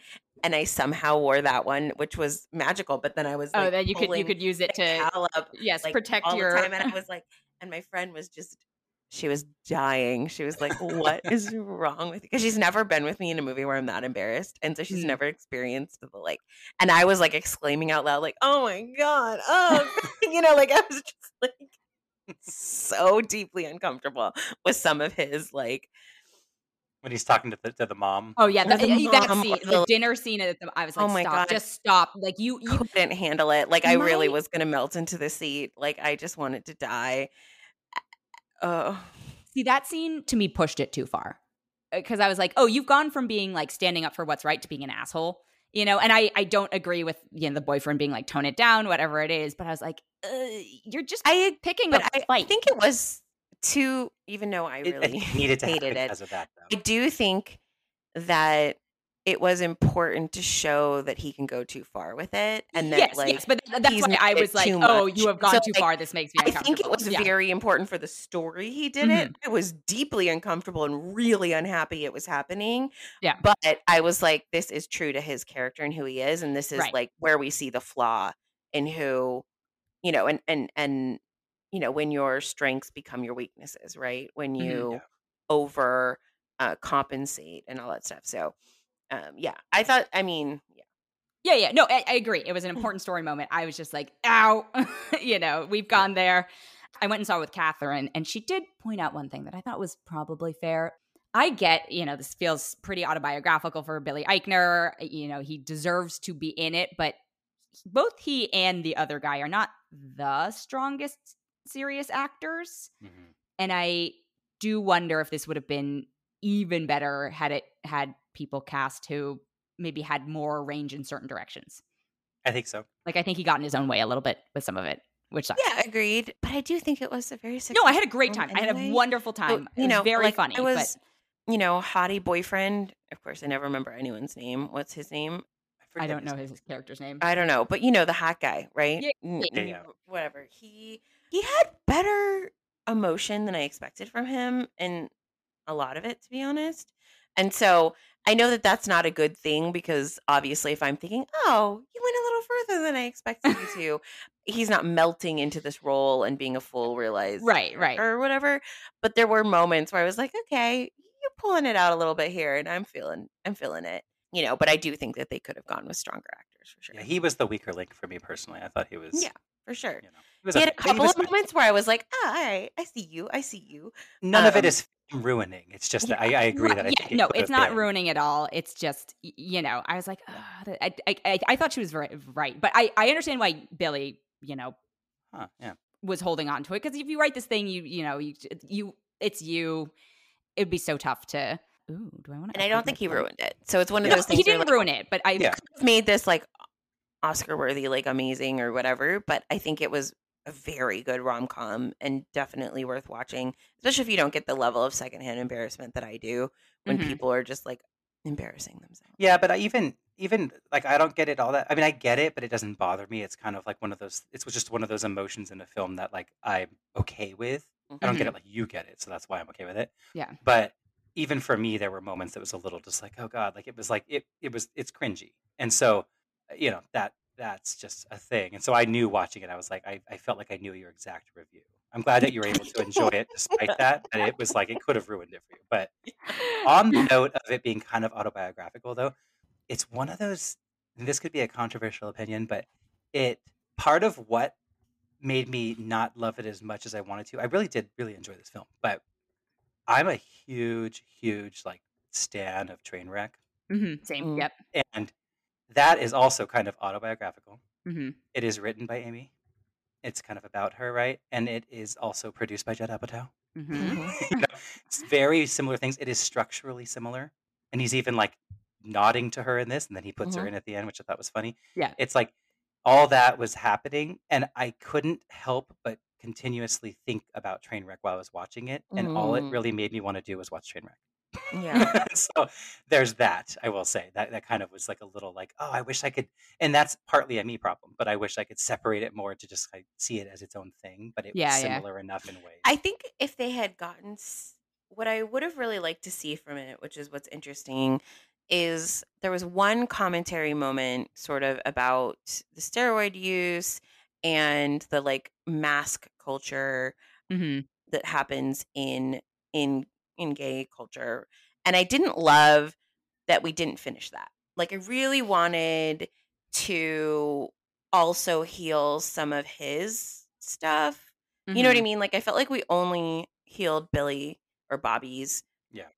you With the know, gym and stuff, things, the gym and the like whatever. But like what I really wanted was to have them both sort of get healing from, you know what I mean? Like understand that he doesn't have to look perfect and masculine all the time. Like I would have really liked to see that redeemed also, because it just felt a little one-sided. to me. Like it just felt a little like, okay, we're going to expose this for being something that's interesting, but we're not going to go there. You know what I mean? Like we're just not. It was the hot guy being interested in the normal looking guy who Billy Eichner is not unattractive on most people's standards. So it wasn't like a thing where it was like going for the commoner. It's like Billy Eichner is attractive. So not only that, his character is like successful and it wasn't like it wasn't no, it's not it was not a stretch. Like it wasn't at all. And and they kind of made him. I was glad he wasn't that the mask guy. I guess if we're gonna say the bro, I can't remember his name. If he wasn't, I'm glad he wasn't like in the closet. But at the same time, the character that the way he was written very much felt like he would be. So it was a little confusing in that way. But it doesn't mean that that person doesn't exist. It's just and so I just kind of wanted to finish that. Like it felt very half-assed to me to like, why even bother showing the, him in the bathroom and him being like, well, you're obsessed with my muscles, blah, blah, blah. Like, because it obviously hit a nerve, it felt like in that moment. And like, I just wanted to see, like, have a real opinion about that. I bet you there's a scene on the cutting room floor. I'm sure. That and that maybe timing or whatever, but it just felt little unfinished. Like that just felt like a very like, oh, I'm gonna poke at this and then never see. Yeah, it ended up serving only as a device for the Bobby character to then try to experiment being masked, but not like one shot of testosterone and going. I was like, I don't know how that works, but that seems like a little bit of an extreme reaction to. I know, but it served only for that storyline for his development, but it didn't. Yeah, it's like we should have gone back and like peeled back the layers with him. I prefer a rom-com where they save each other, sort of like those are always my favorite, and so this felt a little less like that. You know what I mean? Like, and so I wanted that one extra scene would have really. Yeah, it's very one-sided in favor of Billy Eichner's character, you know, and it's the other is just so autobiographical, right? Like everyone else in the story is pretty not important compared to him. Right. Yeah, exactly. It was very. Yeah, it's like, oh, I've learned that I can be with a commoner, right? Who is also flamboyant. Yes. My God. It's his arc. So it's just that's the only Yeah, but I had a great time. It's the fact that character was a little bit raw for Jackie's in general. Sure. I still had a great time. I built it up very much in my head. I think, it pretty much met expectations because it's not its fault that I built it. I mean, I guess like it speaks to Billy Eichner's sort of credibility that I was like, oh my God, it's going to be so fun. Like the promo stuff was very funny. But yeah, I thoroughly enjoyed it and I encourage people to see it. Agreed. Bowen Yang was a delight too. I wish. Oh my God, I laughed out loud for his stuff a lot. And when he was arguing with that guy about the shrub or the tree, he goes, "Okay, are you going to the see you right? Okay, yes, okay, I'll see you there." But when he was just like, "Oh, we're having a pool party and you're both too old to be in the pool, please." Just all of that, like that. I wanted a bit more of those moments because they did, I think, add, sometimes it got a little self-serious, and it's funny because some of my criticism of it was like it skews more on the comedy side of the romantic comedy, which is fine. There's nothing wrong with that. But then it's also got like super serious I respect that it wants to be semi-educational, and I was like, yep, more power to you. But I loved the like absurdity of the haunted gay trauma roller coaster, and then the night at the museum thing like paying off. I was like, okay, like I love this. But yeah, it felt like it being what it is in like culturally, it felt like it had to hit so many points. It had to like try to be everything. I think it felt like a pressure and a burden of that. Exactly, and it didn't let it get in its way too much, which is good. No, but you can feel it there. Yeah. But I would like a film all about Bowen Yang's character, like in that character, because I think he just played it so well. 100%. And the last thing I would say is I wouldn't, not that it has to be compared just because it's gay romantic movies, but I still think I enjoyed Fire Island more, though. I will say, I loved Fire Island. Yes. So if I was comparing them as like the two, even though that wasn't a wide I need to release rewatch of a Fire Island. thing. Like I said, I was a little bit too like nitpicky about all the like Pride and Prejudice details, and so I feel like I didn't give it the opportunity I should have because I really like both of those actors quite a bit actually, and yeah, so I would like to watch When it it comes to again. the rewatchability of just kind of like the ease of like, I'm going to put one of these on. Yeah, because The way I I really approach enjoyed it, Pocus. I'm Like gonna it put had Fire some Island really on. high highs for me, but it had some really low lows. So it was a very I don't know who pointed it out, but I think it's fair to say like Andrew On, who directed Fire Island, like is really good at quiet, and Bros has no quiet at all. That's what I mean. Is it's the thought of it kind of makes me anxious. yeah. But it's also because Billy Eichner's character in it, I think. But yeah, it's right. just Well, it's but that's just Billy very Eichner. It feels like Yeah. One of my favorite things about the guy, I don't know what his character's name in this, but the actor's name is Luke McFarlane, is that he's in so many Lifetime Christmas movies. Always, I think when predominantly they were doing the Hallmark things. Yes, I but really like the Hallmark jokes. he plays a straight guy in all of them, and I think it's very funny. I went to the Hallmark Festival. Yes, or whatever they call it in the thing. I was like, All heart. Yeah, All heart. That's what it was. Yes, So good. the Polly one and all those jokes. I was like, I love this. Chi-Chi DeVayne, right, was in it as the thruple. Yes. Well, and also Simone. Hello. Yeah. We got a lot of like again, the cameos were great as well. Like the Deborah Messing thing coming back was like, okay. that Deborah I loved. Yeah, it is funny because it puts it in a certain like age bracket, right? Where you're just like, yeah. oh, okay, this is it's we're getting to care about this or you don't. Yeah. Well, or you know who she is or you don't, right? Yeah, like, exactly. It's not going for like, oh, Lady Gaga or something like that. Right. It's literally like this is gonna time box this. But I bet you she has experienced that in real life, that people like to go to her and give her their problems. She's like, I'm not Grace. I don't. Yeah. Like, yeah. So funny. All right. Well, moving on to let's just get it out of the way. Jackie, how far did you make it in Blonde? 22 minutes. Wow, that is honestly Really? longer than I thought. Okay. I thought it longer. I thought it would, but then I was like, this is literally vignettes of just every traumatic experience this woman ever had. Mhm. And I think it was because I didn't read any of the articles, but I had seen quite a few articles with like headlines that were like, exploiting her trauma and all this stuff. And I did want to see it for myself and just make sure that that's how I felt about it. Because, whatever. But yeah, I was just like, yeah, there's no joy in this. Like there's no joy. She in that has film. no there should be. I mean, as someone who didn't watch the whole thing, you can tell me if I'm completely off base here too. But from what I saw, it was just it didn't show the whole person. It was just like she's not just a collection of trauma, and it sucks that all these horrible things happened to her, and a lot of it I didn't necessarily know or wasn't really thinking about, but like I just didn't love that we didn't get any joy or any piece of her that felt not like victim-y. hers. Yeah. Yeah, no, that's an accurate assessment based on the 22 minutes you watched versus the almost 3 hours that you did not need any more of it to. It didn't change for me, at least. I didn't feel like it changed from that assessment. Matt, how did you? Yeah, I agree. My thing is, the world doesn't actually want a Marilyn Monroe doc or movie, because the thing is like, to know about this woman, it's like she is one of the early superstars, icons, victims of of losing control of her own life and everything about it. Kind of, like she is that kind Like of a Britney one of the early examples of that. That there, I don't know her. Of course, I didn't know her.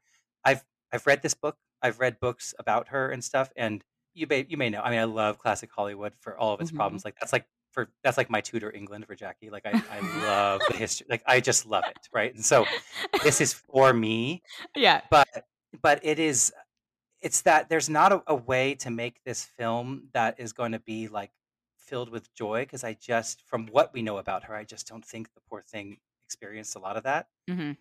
That being said, I think that there was a way to make this and still cover a bunch of the traumas and everything like that, and it probably would have had to come from a woman's perspective. I think that would have brought it to something that was a little more, I don't know, Just hopeful, nuanced. something You know what I something mean? that Like wasn't just not that just escapism wasn't like though. she's just like a plaything for men. Like that was just what it felt like to me in the small, you know what I mean? And so it was just like Yeah. I just wanted to see bits of her, Yeah. that didn't have to do with men and didn't have to do with her trauma, because Yeah. and maybe we don't know that person, and I think we don't, right? And I think maybe that's the problem, but someone did, and we can at least Mhm. make it up. Let's at least give her something, you know. Well, and I think to that point though, this felt, and honestly, the way it kept the aspect ratio and the black Oh, and white versus black the and other, white. It looks I cheap thought too. that every single scene, like this is weird, but I thought every single scene was like its own like piece of art in a way that like visually, like Mhm. it looked amazing, and it was like, oh my God, but none of it had any cohesion. Mm-hmm. None of it let you get to know Marilyn Monroe. It all was just an actress playing her, looking pretty convincingly like her in different scenarios that Marilyn Monroe went through. Some more fictionalized than others, I think.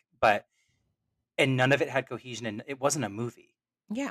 It was Mm-hmm. just a complete mishmash of, and It so just felt, it just felt like vignettes of every yeah. terrible thing that had ever happened to this And there were some woman. times she looked incredible, but there were some times, and her acting was good, but that I thought it in the trailer, and I was sad that I felt it this whole time. But her accent was slipping through too much for me. Like she did So not.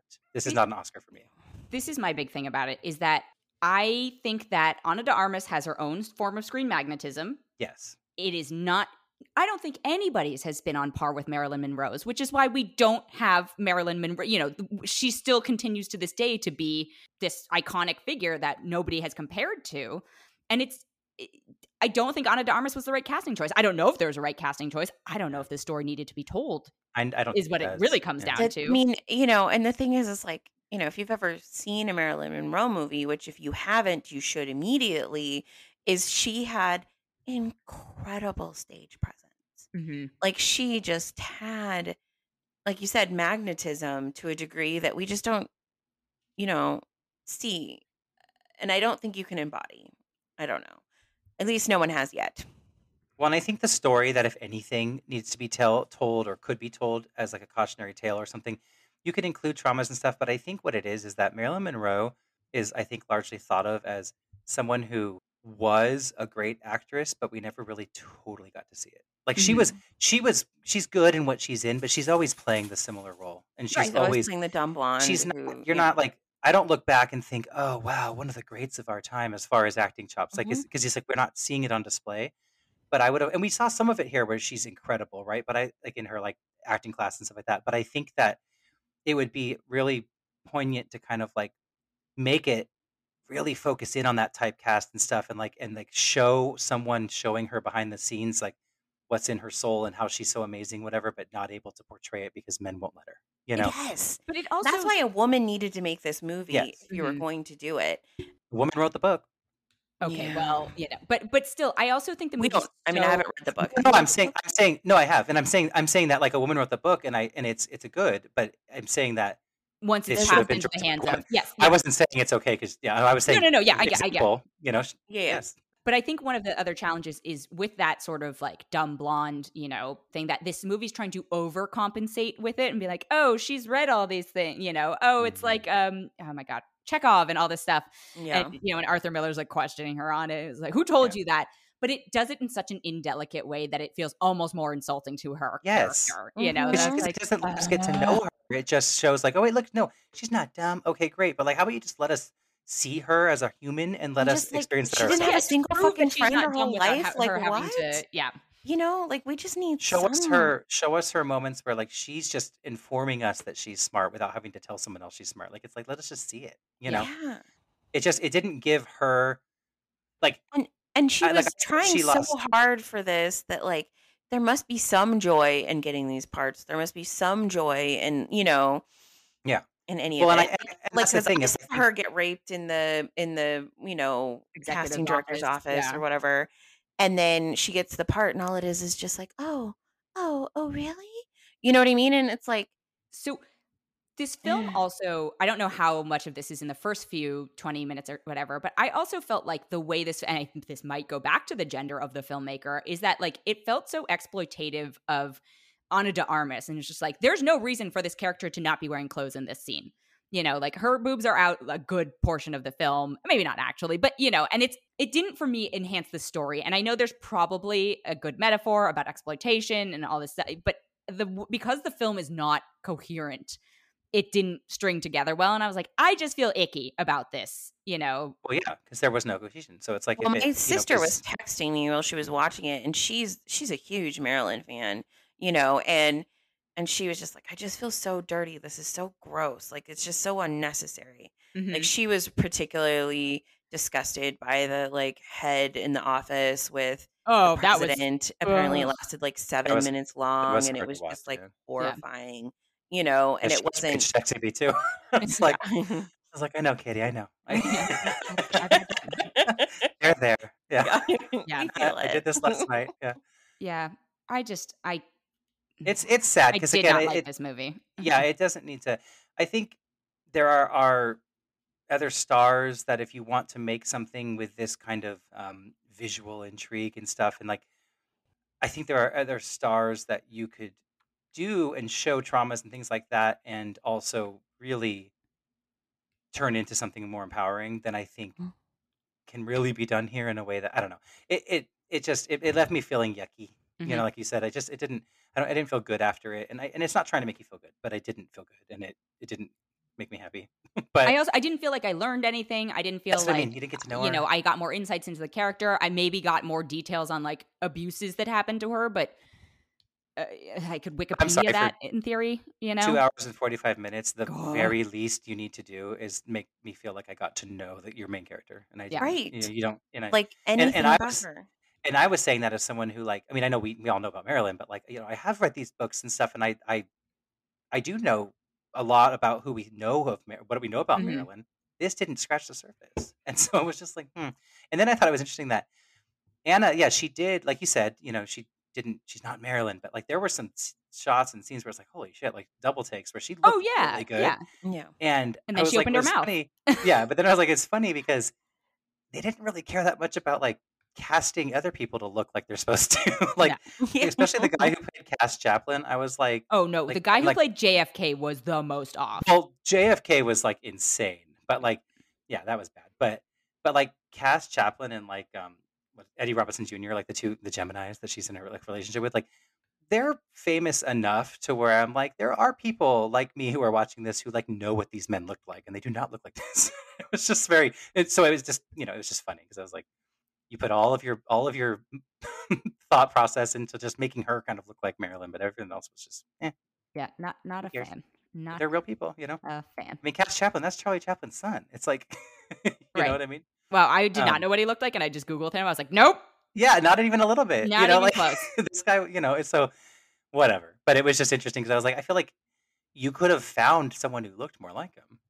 So there's an probably article wouldn't that have been says, that hard. no, she was not in a throuple with. I know that's the thing is she had relationships like that with each of them, but I don't think there's any basis on her being in a like threesome situation with them constantly. So it's like, come on. So that's the thing. If you're going to sensationalize certain things and not others, like I don't. He was picked and choose like what, and none of it seemed to actually add to actual plot. So it was like, okay, yeah. Again, you're making a series of short vignettes, short little films that don't have anything to do with anything else, and just piecing them together for 2 hours and 45 minutes and making us watch it. Yeah, pass. Hard pass. So not for me. Don't recommend. Same. Yeah, same. All right, but Hocus Pocus 2. I don't know where the two of you are going to land on this one. Yay? Nay? I'm trying to formulate what I want to say. Jackie, you can go if you have your thoughts ready. I was just like, how do I want to articulate this? It's like it was better and worse than I expected, which is like a kind of like weird dichotomy, right? So like I will be honest, I'm not the hugest fan of the first one. I think it's I'm fine. same. I've seen it. I've definitely, I've only watched it, maybe a handful of times, more in recent years, just because people are so obsessed with it. I've been kind of watching it more and so it has become a little bit part of my fall, repertoire, but I'm not a big obsession with it. I think that Sarah Jessica Parker made me laugh the most. And so I did like a lot of those scenes, I guess, with the original three. But yeah. I'm in a similar boat with the first one where I probably marginally like it better than Jackie does. Like I do watch it every fall. Mm-hmm. It's on my list of October films or September October films, but it's not. I'm not part of the cult of like, oh my god, Sanderson like sisters. like Yeah. yeah, like did I get a sweatshirt that's got a black flame candle on it and a kitty on it? Yeah, I did. But like so I like it enough to be like, yeah, I like Hocus Pocus. I love witches, right? So it's like okay, and it's fun and it's got its charms. And I thought when I heard they're making another one, I was like, okay, cool. And then the D23 thing, I was like, oh, this looks like really bad and just like a total recycle of Mm-hmm. everything that already was the first one, which a lot of it was a recycle. But I ended up my expectations were in the gutter, honestly, and I ended up liking it a lot more than I thought I was going to in the same realm. I put it in a very similar sphere where I put the first one. Like honestly, like Sure. Mhm. Yeah. I think it's people would probably crucify me for saying this, but I think it was probably every bit as good as the first one. I thought it paid homage to it in a way that was fine. I thought it was fun. I thought the kid actors were better than the actors were in the first one. I thought like Yeah. the girls, they're not kids, the teenagers, I thought were better Yeah. actors than the than the people we got in the first. And um, yeah, I thought it fit fine, and I was like, oh, I'll probably watch both of them back to back next year in Oh, really? my fall lineup. I Mm. enjoyed it. Had a good time.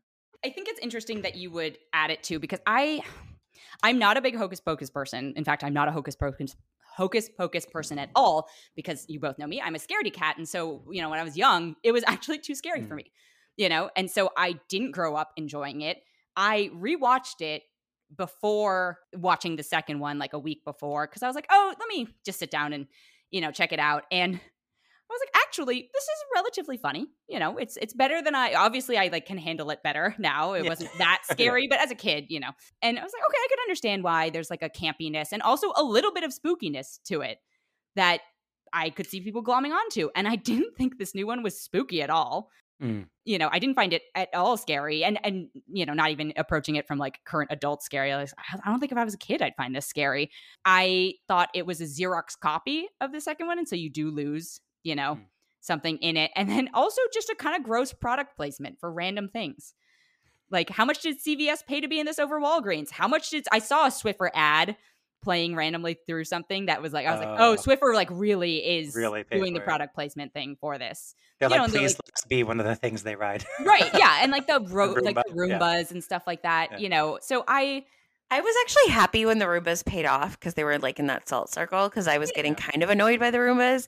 And then when it paid off with the salt circle, I was like, okay, I'm kind of here for it. the Roombas were fine, but the But Swiffer, I was I'm like, pretty much in Matt's camp. I enjoyed it as much as I ever enjoyed the original. Like, there's moments of that I find really funny and interesting, and some that I find really cheesy and stupid. And I didn't have a bad time, but watching them within like a couple days of each other, just being like, oh no, if I only had time, I would just watch the first one. Like the first one's fine. This new one doesn't add anything to it to me that, and again, I acknowledge I'm not coming from like a hardcore Sanderson sisters fandom. Yeah. So whatever it is, but I think if you're a big fan of it, you're going to like it just fine because it's the exact same movie pretty much. Yeah, I think it's that I would watch them back to back probably because it's like there were things in this enough that did make me laugh or chuckle as much as I do in the first one that it was like, but they're different. Like I did think that the Walgreens scene with when they're like drinking the products and stuff, I thought that was pretty funny. Like I was laughing at that. I thought it was clever. And that kind of stuff. Like there were moments that I was like, oh, okay. And so I'm like, okay, cool. This may be unpopular with a lot of people, but I liked the flashback sequence when they were kids. I liked the old Salem stuff. Like I thought that stuff was fun. I was like, there were things in it that I liked that weren't in the first one. But that being said, I'm not out here screaming on the top of the hills like, oh my god, everyone should watch this. You know what I mean? Like, Yeah. you like it, you like it. Just have you two rewatched the original one recently? Mm-hmm. Okay. Yeah, I watched it Last before year, I I saw the guess. Yeah. Because the whole like CVS thing, I was like, oh, I know what you're doing here. The like confusion bit is basically the same thing where they go to Satan's house, you know, and Yeah. it's what's his name? I cannot remember the actor's name, but to me that was a much more clever, funny way It to was. do it. Like a much more clever, fish out of water thing than the like, product placement, etc. stuff. I thought it was fine. I just wasn't bowled over by it, and Yeah. it's not gonna. I don't think anybody who was going to watch it and was excited to watch it anyway is going like. Not, things are not going to sway them from watching it. They're going to have a Yeah, good time. So and good it's on them. not here. It's not here to change lives, and yeah, they left it open where they could make more movies with these new girls and stuff like that. Which, okay, whatever. Like, if they do, I'm not gonna be mad about it. Like, Yeah. I probably would watch it. Like, I like witch things. I love witches. So it's like, it's funny, Jenna, you're talking about childhood and stuff, and I was like, oh, we were so opposite as kids. Like, I was like, I liked it as a kid, fine. Not scary enough. Yeah, it got replaced immediately when The Craft came out. Like, The Craft Oh, was one of my faves when I was a kid, and I was like, this is, I was when we came out, that was like 9, 10, I guess, at that point. But I was like, that was my shit. Like, my mom took me to a promo screening of that, and I was like, this oh explains so yeah, much about you. yeah. I was like, and I still liked Hocus Pocus fine, but like I was like, I'm just drawn to the dark. The darker, the better. Like I was always Right, always and been this that this kid. shows you my tolerance level where I'm like, Hocus Pocus is Yeah, scary. yeah. And then it's funny though, because now as an adult, I appreciate some of the hokier kid stuff that I didn't care about as much as a kid. Because now as an adult, I'm kind of like, oh yeah, it's cute. Whatever, it's for kids. It's cute. But as a kid, I was like, I was watching X Files. Like I wanted, Well, I you do know.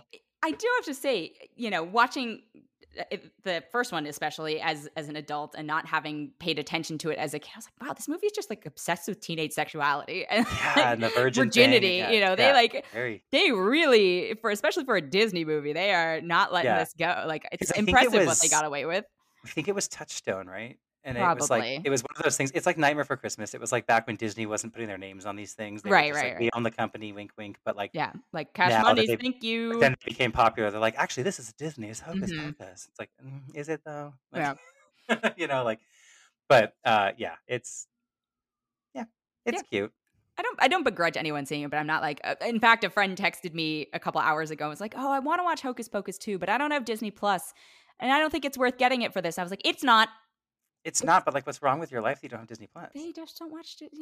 That Hmm. they're not it." But I did tell them I was like, "Oh, a lot of credit card companies have like cash back on Disney Plus. So Yeah, if you yeah, buy like one, if you really want to see it and watch 1 month of it, and only because I was like, Hocus Pocus is also on there. So if you want to do that method, like you could probably get 1 month free that way. But You're also like, here's a list of things that will take up that month if you need to, no, if you but, need but this is the content. thing. I know the audience, And they're just just not. Yeah. yeah. And I was like, oh, this person would totally see Bros with me, but Mhm. I don't think I'd be like, watch the Star Wars.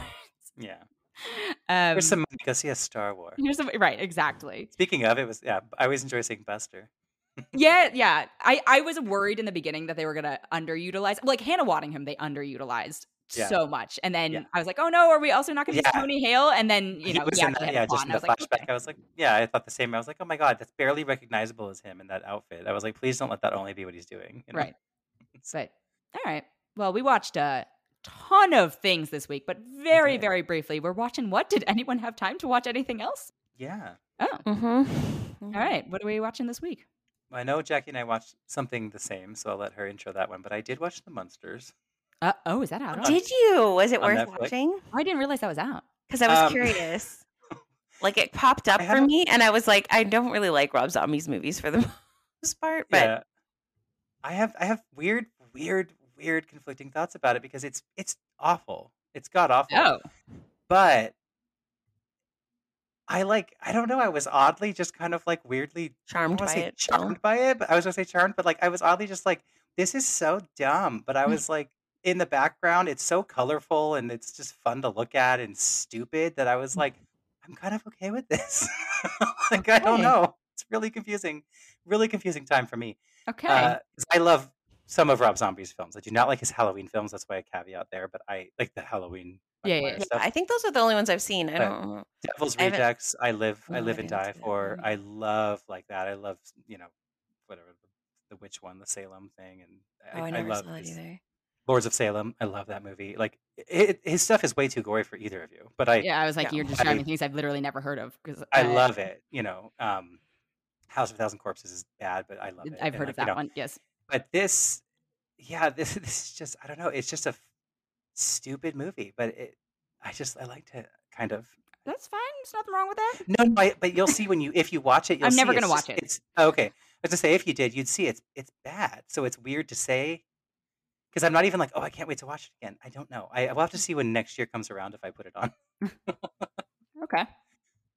Production value is there. Fair. The other big release this week was Interview with the Vampire. So we did watch that, or at least I watched. I mean, Yeah, you I did watched too. it, right? Yeah.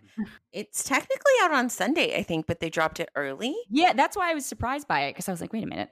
And so, yeah, I actually really enjoyed it. I had a good time, which I was pretty surprised about. I really do love the original movie, and I've read quite a few of the books. Now, I'm going to caveat that by saying I've never reread any of the books. So I kind of have a feeling that they're, at the time I really liked them fine, but they haven't like lived in my zeitgeist of things I need to read all the time. So I don't remember a lot of details from the books. So yeah, anyway, I know there's a lot changed with Louis clearly, but I felt like his background was a little richer. I enjoyed it. I thought the actor did good. I mean, I liked him better as his vampire self. Yeah, I really actually enjoyed myself, which I was surprised about. Okay. Yeah, I watched it too. I'm not as fond of it, I think, as you are, Jackie. I think it's fine. Like, it's pieced together fine, but that movie is one of my favorite movies of all time. Like, if I was building that list, it's on there. Like, I love that movie. It is not flawless, but I love it. So that's hard. It's also not the most faithful adaptation either in a lot of ways, but I read Interview the Vampire every so often. Like, I do love that book, and that and the Witch Saga, I do read those pretty frequently. I guess like, not every year, but and I don't need it to be like super super faithful. I will say they brought it forward an era, like it takes place in the 1900s, which Mm-hmm. I don't know. To me, I don't know. I like that I like that it starts in the 18th century in the original. Like, I think it's cooler that way for me. I think the changes they're making to Louis' backstory, I think it's powerful to make him a person of color and to make him an affluent, rich person of color in the early 1900s, whereas like the original Louis in the books is a slave owner, and when he gets turned into a vampire and is sulking and whiny baby all the time, whatever, like Lestat's there like eating his slaves. Like, it's Yeah. like it's gross, you know what I mean? And so, and then in the movie they retcon that a little bit, like he was a slave owner, but like they're not eating slaves, so it's like they kind of like tried to get rid of Well, some they're of bad, it, but and then not like eating murder bad, yeah, no, that's I mean it's gross still, but it's like they tried to like get rid of a little bit of it, and then here they just got rid of it, which I think is fine. But I don't know. It's just watching. I'm just kind of like I don't need this, but it was entertaining enough, I guess. Claudia's too old. I'm not happy with that at all, and I don't know. Okay. But not worth watching. All And if right. it's somebody's gateway into these stories, like, more power. I'm on the fence about checking it out, in part because I don't have the services I think it's Yeah, coming out on. Yeah, I another just stupid subscribed to subscription. AMC, which really irritated me. Yeah, I was like, I'm gonna pass on. So I was Yeah, only they're- going to because they only give you 7 days free. And so I was like, well, I'll watch it. And if I like it, then I'll keep Sure. watching. Right. Yeah, or wait till it all Unfortunately, comes out, Dana, And then you watch try it by it, another. know. Yeah. Like over Christmas, you could just buy it and watch it over a week or whatever. Well, 7 days. Yeah, or I do the trial over. Yeah. Yeah, I'll see. I'm not opposed to it, but I am not running out. Also, because people have not been like, "Oh my god," you have to watch Interview with a Vampire. So, if that changes, let me know, and I'll consider subscribing. What did I watch? I've been rewatching The Mindy Project, which has been fun. I also watched a movie called God's Creatures. Oh yeah, I want to watch that. It's good. It's uneven. It's like very, very slow burn, and then suddenly the last third is like, oh my goodness, okay, like things have happened. Oh. So Matt, I think you would like it. Jackie, I think the problem is you'd have to get through the first hour of it, and that's that's very hard for Jackie sometimes. No, it is right, and it's like if I could see I a don't want world to commit to that, okay? No, but like for me, I was like, oh, if I didn't feel like the guilt of knowing I had a screener for it, and like, oh, I can't really I should finish this. I don't know if I would have made it to the last bit, and then I made it to the last bit. I was like, oh, okay, so it was tough. It was tough. Yeah, that's kind of it, I think. Oh, I started watching Heartbreak High. Oh. Was it good? It's pretty good. Yeah, it's very like teenage drama, whatever. My sister told me today it's a remake of another. It's an Australian or New Zealand show, and it's a remake of another Australian/New Zealand soapy teen thing, but with modern Netflix budgets. There was something Oh, The Empress I want to watch, which is on Oh, yeah. Netflix. Keeps trying to Like get me to watch that. It's like a teen drama, but it's like, Is it a teen drama? It seems more adult. Remember. Is it? I don't know. She doesn't seem that old. I don't know. Maybe because they're German, I just assume that they're. Yeah, I don't know. But I love a little royal entanglement situation, so Sure. probably something I'll like. We'll see, of course. Yeah.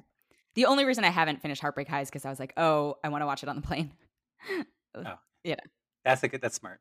Right. It's like a fast, Yeah, but it's nice to like plan ahead and be like, okay. Right, and The Empress has yeah. subtitles, so it's harder to watch on a plane. And I was like, Sure. Dana's commentary on us, though, is that Jackie's threshold for boring is very low, and Matt likes boring shit. It's not wrong. Yeah, it's not. And I think the problem is like, no, I know. I'm just kidding. Yeah. No, of course. But it's not that I haven't liked a slow burn ever. But Right. I feel like streaming slow burns is a lot harder for me than watching them in theaters. Right. I very much feel that, and again, because of the guilt involved in the way I acquire some of these things, I'm like, yep, okay, we're gonna watch it. We're gonna watch it. So yeah. But I think, Matt, you also like bleak things a little bit more than the two of us. So yeah. All right. Well, I'm curious. I'll report back. Yeah, do that. A supersized week for us, so thank you both for slogging through all the things that we all were totally going to watch anyway. Yeah. Cool. Yes, thank you.